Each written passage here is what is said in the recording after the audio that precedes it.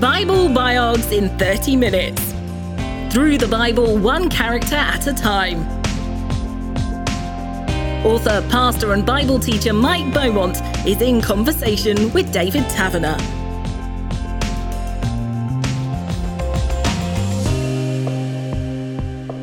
In this episode, Mike, we're going to be focusing on the life of Joseph. That's the Joseph who married Mary. Or actually, I'm not sure whether he married her. I mean, tell me, what's the story of Joseph? Yes, he absolutely did marry her. Although when we first come across Mary and Joseph in the scriptures, they are not married, but they are, well, we would call it today engaged. But the technical term was they were betrothed.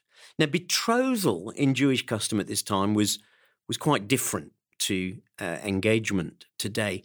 Betrothal was a legally binding contract that preceded marriage. Normally, marriage partners were chosen by parents in those days, so that almost certainly is what would have happened here. And a contract is drawn up between the parents that Joseph would marry Mary. And it was normally a year ahead from the drawing up of the betrothal contract to the actual marriage. And that gave a year to prepare and for the guy to go and, build his house, or normally build the extension onto the family house and get ready. And a year later, he would come with his mates and take his wife to be, and they would have this quick ceremony and go home. So they're actually betrothed at this point. But of course, the fact that they are betrothed and not married is really significant in the story, because again, in the culture of the time, during that period of betrothal, the couple had no sexual relationships. Now, I know in Western culture, for some people, that is just weird and on a different planet. But this is really how life was. Actually, it's how life's supposed to be for any Christian couple before they marry. The word of God's pretty clear. And so here is this couple committed to one another to be married, and no sexual relationships between them. And suddenly, Joseph is confronted with something that made the bottom of his world fall out. He discovers that his wife is pregnant. Wife-to-be. His wife-to-be. Thank you for correcting me at that point. I'm glad you're listening, David. Well, indeed. Talk about the bottom of his world falling out, because of this promise to become married and the commitment with the families. So, well, talk about embarrassment. Yes, embarrassment, anger, disappointment. This was the woman that he was going to spend the rest of his life with. And, people weren't stupid in the first century. They knew as well as we do where babies come from. And there was only one way that Mary could have got pregnant in Joseph's thinking. She'd clearly been with another man. And yet he deeply, deeply loved this woman. By the way, Joseph may have been quite a bit older than Mary. We're not 100% sure, but it's interesting as the gospel story unfolds, Joseph disappears from the scene pretty quickly. Looks like he may have died early. He certainly died much earlier than Mary. So he could have been somewhat older. And if he had been, then maybe the heartbreak would have been even greater. So he's completely desolate that this woman he loves is suddenly pregnant with, to his mind, someone else's baby. So what's his reaction? What does he want to do as a sort of gut reaction? Well, what he could have done is he could have divorced her, because betrothal was as binding as marriage. And normally the way to break it in Jewish culture of that time would have been to issue a divorce certificate. But of course, the minute he issues a divorce certificate, there's scandal, and Mary now carries that for the rest of her life. She carries that shame. But the gospel tells us that because Joseph was a godly man, he decided quietly to, again, it uses the term divorce her, but in our terms, he decided quietly to break the engagement. So he doesn't want to fast seek. And again, it's a reflection of how much he must have loved this woman, because he's still trying to protect her at this stage. We're building up a portrait of the kind of person he was. I think we are. Godly, loyal, steadfast, faithful, trying to do things right in life. Did he come from good stock? Yes, he came from some of the best stock. In fact, the Gospel of Matthew and the Gospel of Luke show us that both Joseph and the woman he was about to take as his wife, Mary, Jesus' mother, were both descendants of King David. Matthew, scholars think, records the line of descent through Joseph, and Luke records the one to Mary. So they've got good pedigree, shall we say.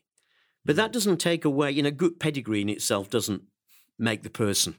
The person has to make the person. And clearly this was a guy who had just given himself to godly ways and just doesn't want to shame the woman that he loves. And so he makes plans to divorce her, to end this relationship. And that's what could have happened. It could, but one of these blessed angels keeps popping up. In fact, the whole of the beginning of the Gospels, it's like after years and years of silence, 440 years of silence, we said in a previous episode, between the end of the Old Testament and the beginning of the New. And suddenly there's an outbreak of prophetic activities. Suddenly there's an outbreak of angels, messengers from God appearing. And while he's reflecting on actually how should he go about this, the Gospel tells us that an angel of the Lord appeared to him in a dream. So it was clearly it's a dream rather than a reality, but it must have been very, very vivid. And it says, Joseph, son of David, don't be afraid to take Mary as your wife, for the child within her was conceived by the Holy Spirit. Now, I imagine his wheels must have been turning in his mind at that point before the angel even got any further. But the angel goes on to say, she will have a son.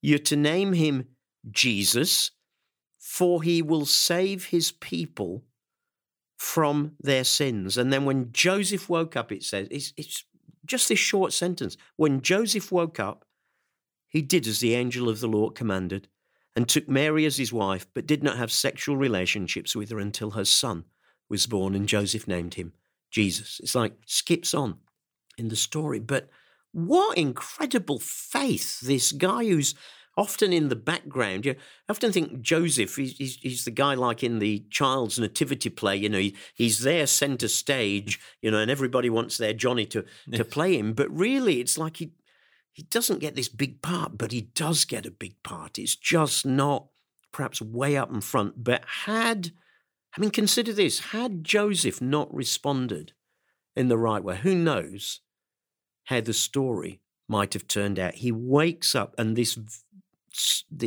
dream, this vision must have been so vivid, so clear, because instantly the plan he's got of divorcing her, putting her to one side, is over.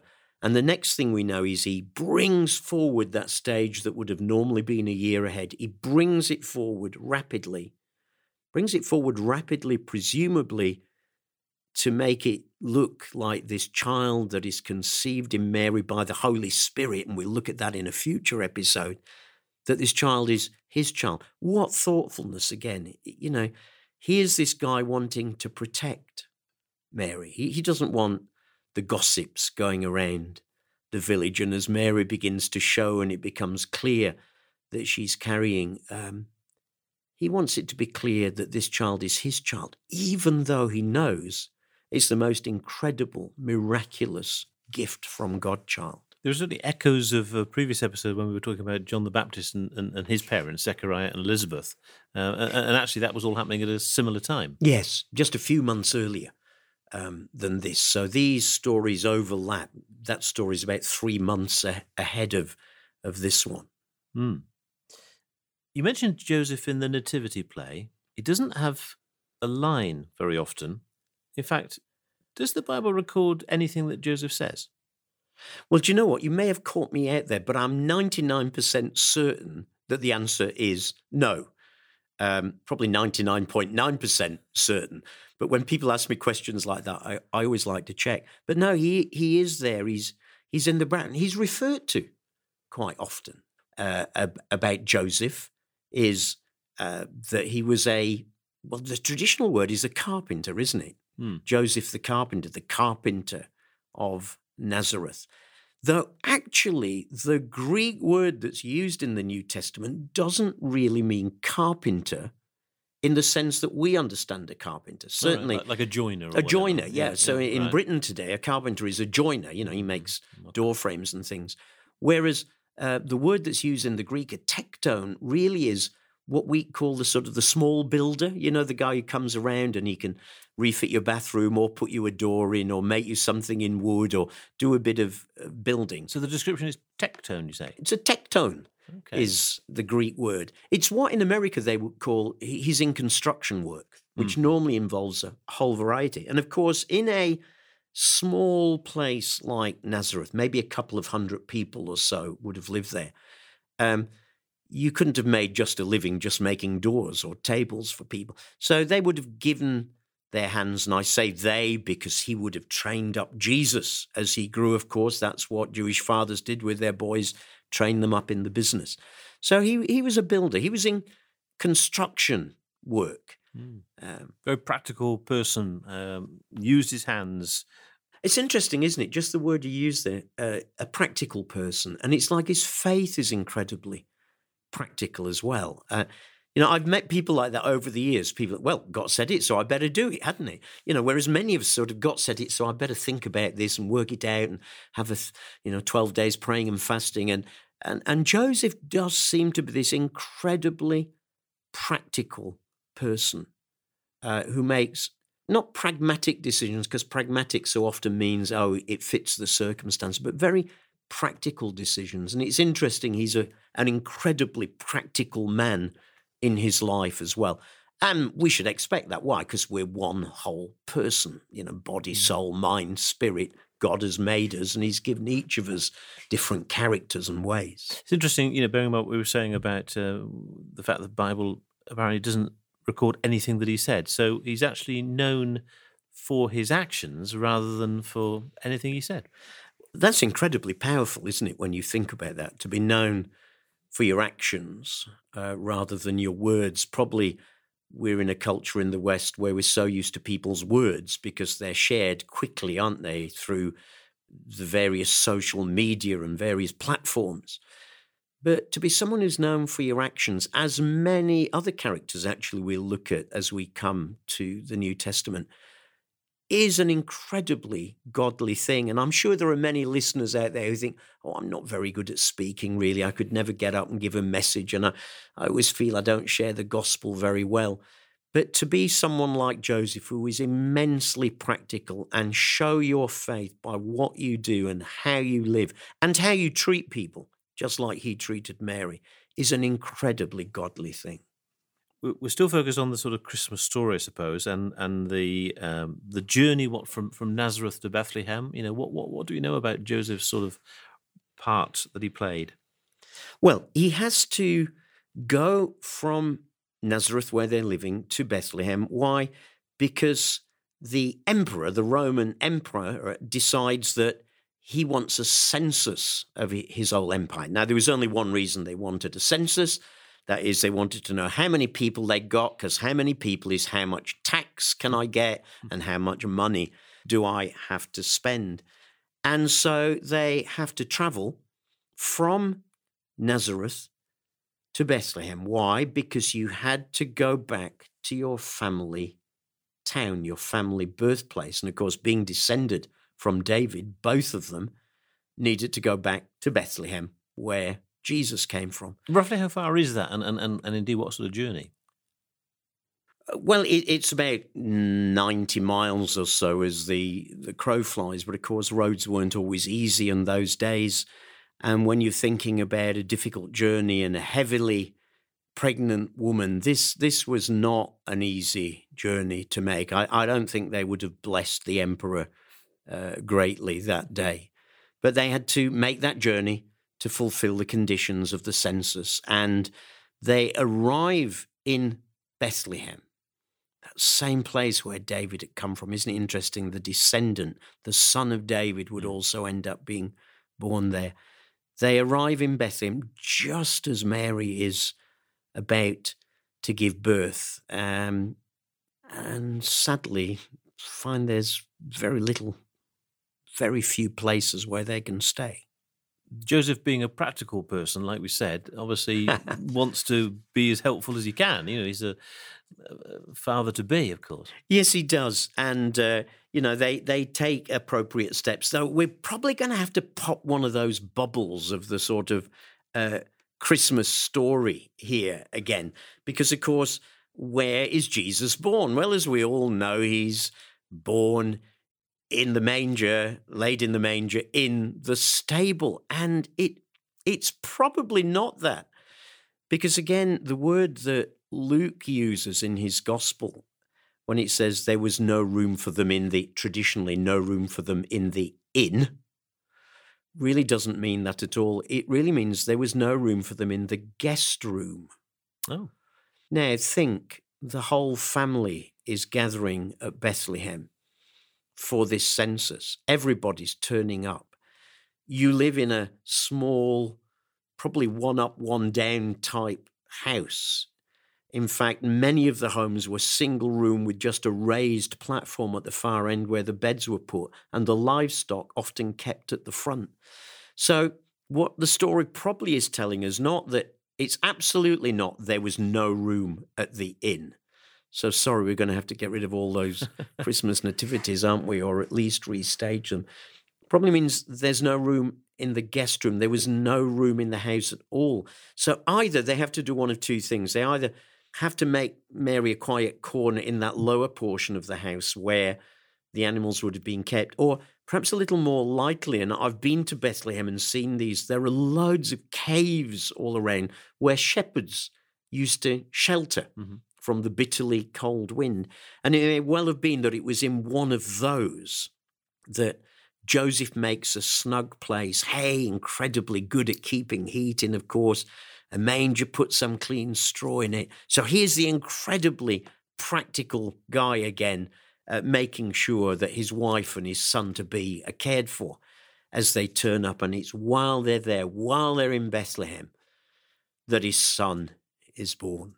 And so you indicated that they would be perhaps back with family. That's where they came from, where the descendants were from. So they would have had sort of family around. It might have even been a family home that they were staying in. Absolutely. So again, the trouble is so many of us come to the Bible with pictures we've had elsewhere that we then impose on the Bible. And because we've all grown up with the nativity scene and the nativity story, we take that and impose it on the text. But if we start with the text, it's pretty clear. It wasn't an inn. It does look like it was in a family context, but there just wasn't room in the guest room. Maybe everyone else had arrived and they'd all got kids and everything else. So the picture of sort of lonely Joseph and Mary may really be quite wrong, and certainly just doesn't fit the culture at the time. Times like this were times when the whole family were around, and certainly times when the whole village or the whole town would have been around. Are you now going to spoil my Christmas even more? Because I'm imagining the wise men turning up with their gifts. Yeah, well, I'm probably going to spoil it. The shepherds, you can keep those. And of course, if they were in one of those caves, the shepherds absolutely would have turned up. And the shepherds and the wise men, the magi, these guys from the east, probably a mixture of astrologer come astronomer, who through consulting their own charts, isn't it amazing that, while God says don't do things like horoscopes and astrology, still lets them do their thing and still be led to this.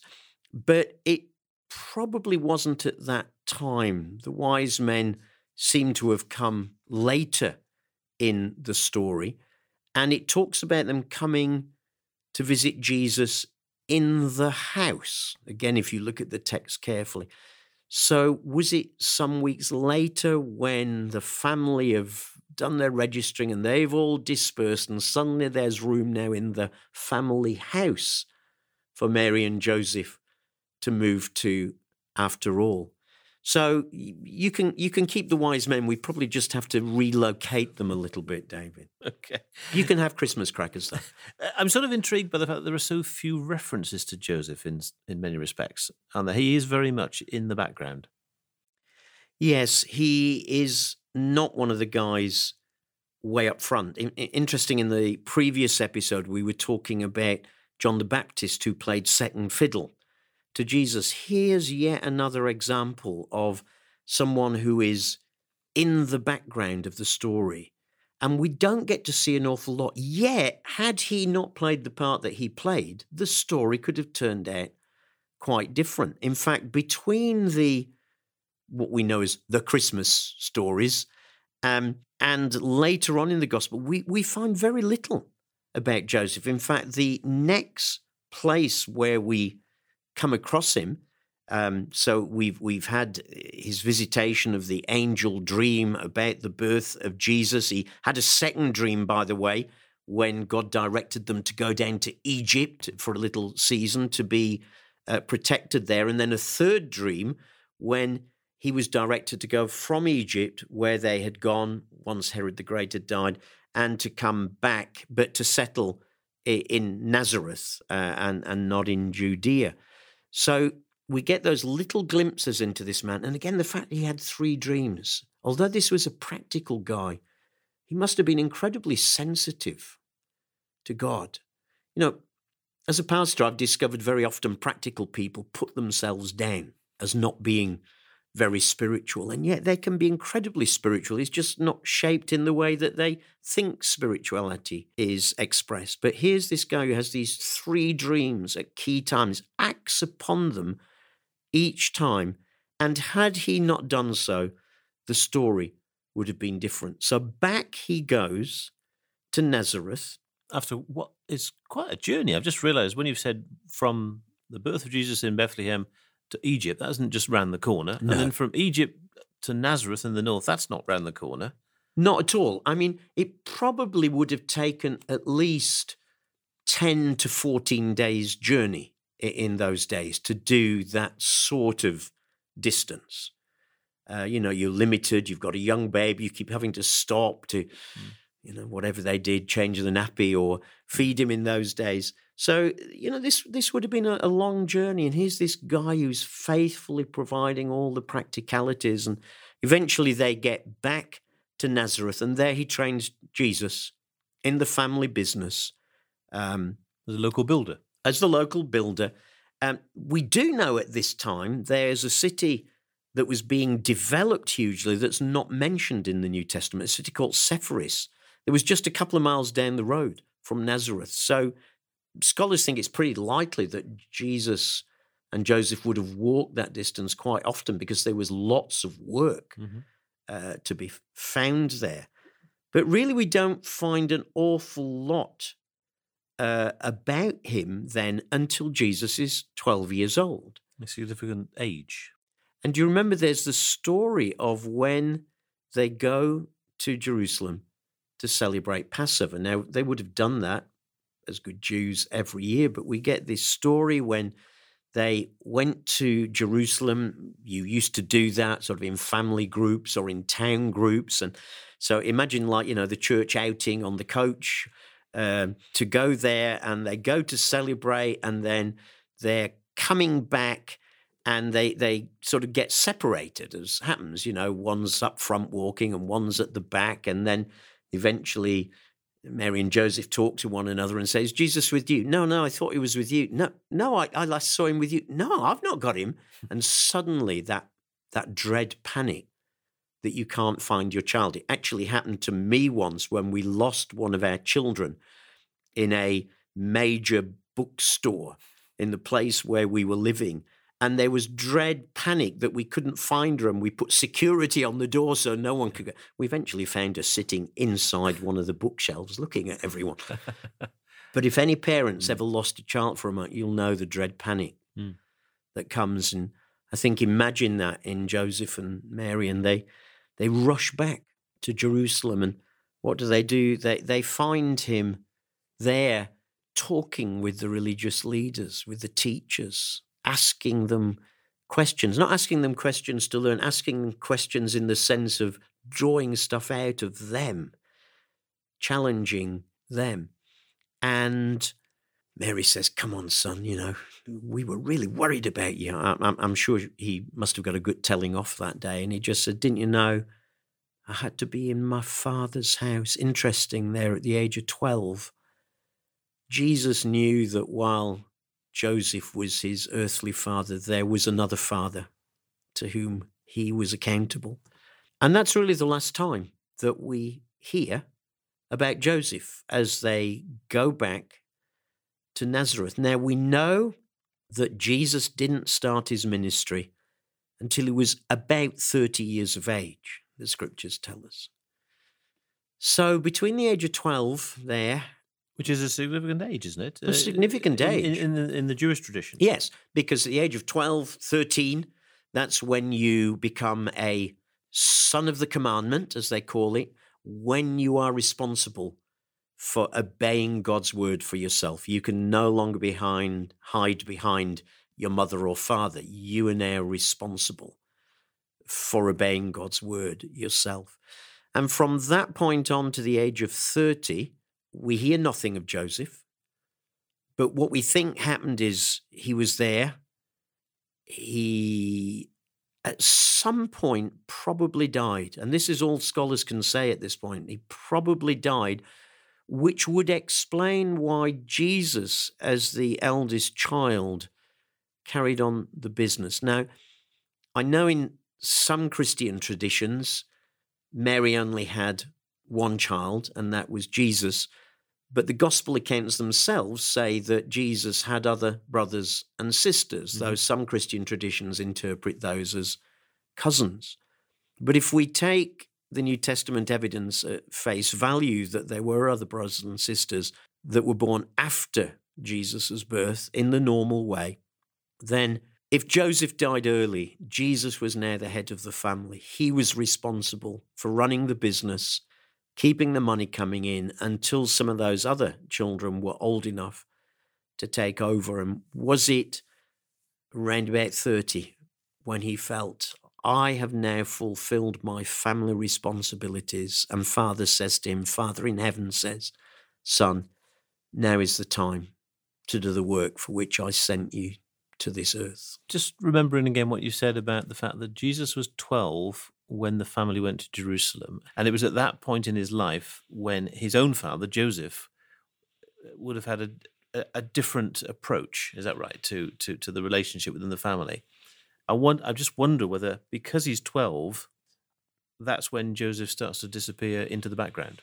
Yeah, that he realizes Jesus is now well equipped and is standing on his own feet. The fascinating thing, of course, is, and we're simply not told this, what role did Joseph and Mary have in Jesus' life in those years about which we're told nothing? Now, both Joseph and Mary clearly knew who Jesus was. They'd had angelic visitations to tell them. They'd watched their son grow. They didn't just sit on that, I'm sure, until the moment when Jesus started preaching. There must surely have been some preparation between Joseph and Jesus, between Mary and Jesus. Son, you do know there's a special call on your life, don't you? And perhaps little by little unfolding it to him, because Luke's very careful to tell us that Jesus grew in every aspect. Jesus grew in wisdom and in stature, in favor with God and in favor with man. He grew physically, emotionally, spiritually, intellectually. And as he developed, surely his understanding of who he was developed. And I think his mum and dad must have played a role in that, because they knew. They'd been told right at the beginning. Though, of course, we're not told anything about that. Those are the silent years. But what the Bible does tell us about Joseph, what do you draw from that about his life? I think he's an incredibly godly example of a practical man. As a pastor, over the years, I've known many people who are just really, really practical in their faith, and they're always the ones to put themselves down as not being very spiritual. And I so often say to them, you know, the way you make cakes, the way you go and fix things in people's homes, that is so godly. That is so spiritual. So for me, Joseph shouts out with this message of, if you feel you are, quotes, just practical, don't put yourself down. Being practical can be just as spiritual as the person who spends all day praying. And had it not been for this very practical man, well, who knows how the Christmas story might have ended up unfolding. David Taverner was in conversation with Mike Beaumont, who's written about the people of the Bible throughout the Christian Basics Bible. Catch their conversations anytime on the UCB Player or with your favourite podcast provider. Just search for Bible Biogs in 30 Minutes.